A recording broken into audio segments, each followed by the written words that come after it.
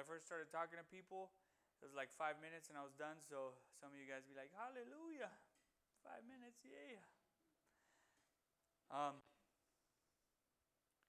But what I wanted to do today was kind of go through Romans chapter 10. I don't know what I'll get to, but we'll do our best. If I find it. Okay. So I'm just going to read some here from the English Standard Version.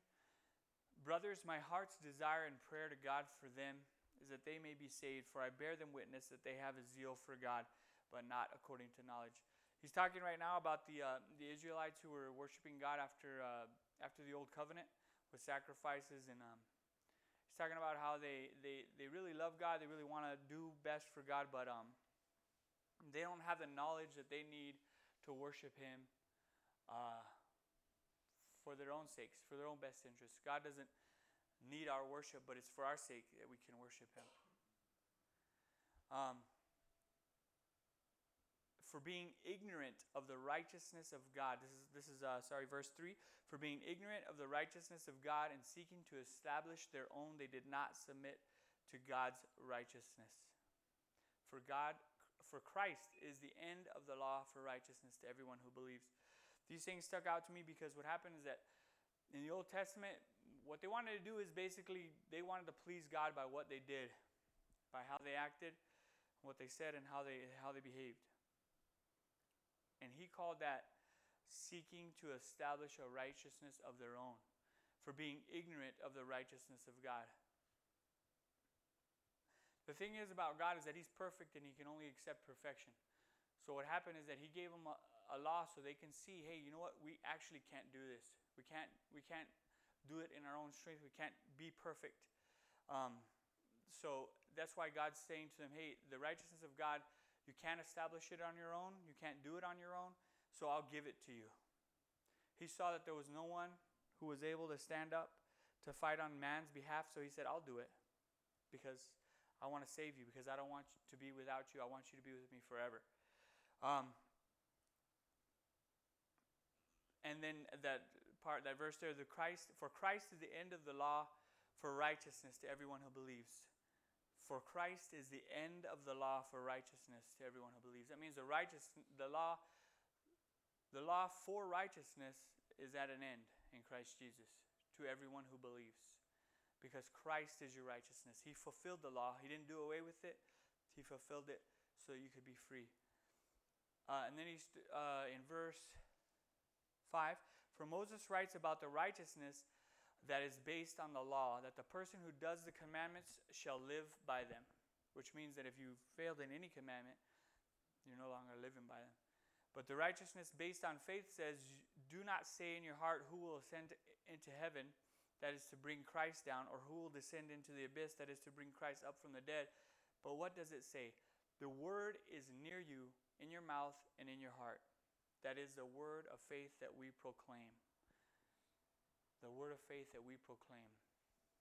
Because you confess with your mouth that Jesus is Lord, because if you confess with your mouth that Jesus is Lord and believe in your heart that Christ raised Him from the dead, you will be saved. A lot of people ask me, how do I get saved? What do I do to be saved? Do I need to do something to stay saved? It says, because if you confess with your mouth that Jesus is Lord and believe in your heart that Christ raised Him from the dead, you will be saved. And there's no fine print there. And a bunch of lawyers don't start an ad right there saying, hey, but make sure you it's just that. Confess with your mouth that Jesus is Lord and believe in your heart that God raised Him from the dead. At that point, Jesus comes in to make His home with you, and He takes care of the working. Then you can work out what He puts in. For with the heart one believes and is justified. That's verse 10. For with the heart one believes and is justified, and with the mouth one confesses and is saved. For the Scripture says, everyone who believes in Him will not be put to shame. For there is no distinction between Jew and Greek, for the same Lord is the Lord of all. bestowing his riches on all who call on him. For everyone who calls on the name of the Lord will be saved. And there he was just expounding on it. He's saying faith, confession, that's all you need. Faith and confession. And that when God gives you his riches, this is what I was talking about when I said you work out what he puts in. He says that he bestows his riches on all who call on him. Puts everything on the inside of you that you're going to live, that you're going to need to live in godliness. Everything you need. It's not, you don't have to work it up. He put it in. You work it out. That's when Paul said, work out your salvation in fear and trembling. Work out what he put in, because it's there. You don't have to do it in your strength or anything like that.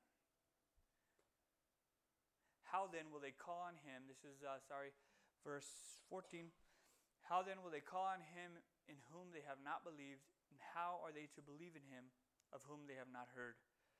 And how are they to hear without someone preaching? And how are they to preach unless they are sent? As it is written, how beautiful are the feet of those who preach the good news.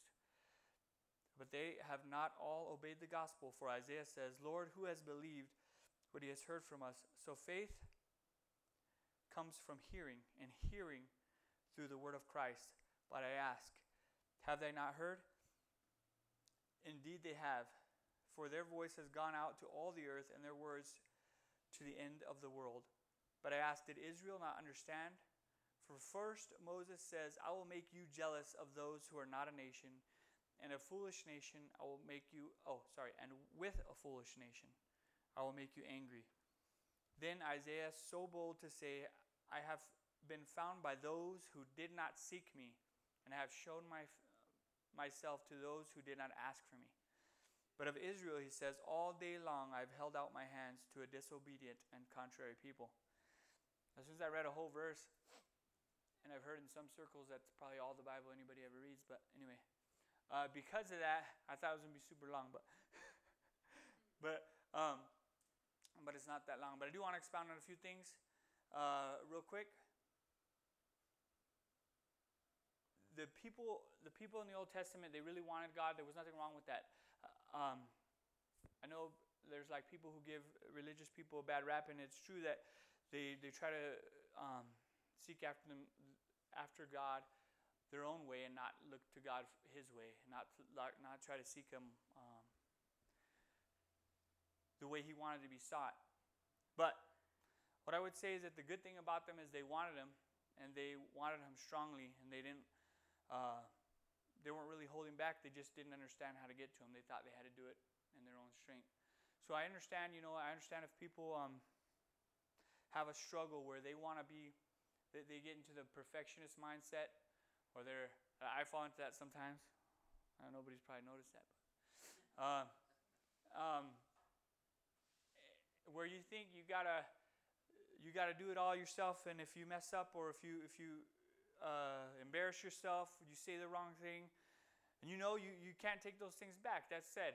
It's like a done deal. You could say you're sorry to people, but they heard it. They didn't forget it. Even if God forgot it, they didn't. But it's time to lift your head up and go forward, because God has good things in store for you, and you don't have to dwell on the past, on the imperfections, on whatever's keeping you distracted. So for these people, though, so their thing is they were all caught up in the physical and everything that they could do for God, and they didn't realize that it was God who wanted to do for them, in them, and through them. So I want to encourage everybody here that that's why he said I will make them jealous, because those guys tried their best and failed, and we don't have to try at all. We just have to trust in God, because he's our success, right? So we don't have to be like working ourselves to the bone and then still fail. That's what happened to them. We can trust in God. We can look to God.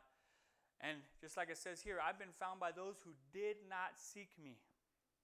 Because in the Old Testament, if you remember, he said if you seek him, actually I think too maybe in the New Testament, seek him with all your heart, you will find him.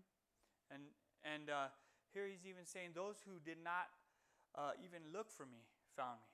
I showed myself to those who didn't even ask for me. I think it's really awesome because when we were at our worst and didn't look to Him, we were just looking to ourselves and looking to whatever good time or trying to fulfill ourselves in whatever way that we thought would be fulfilling that let us down. But God was looking to fulfill us, looking to meet us where we were, looking to bless us and looking to love us. And He still does. He wants to love you all the days of your life and more. And His mind is always full of you. I hope you guys were blessed. I love you. That's the end.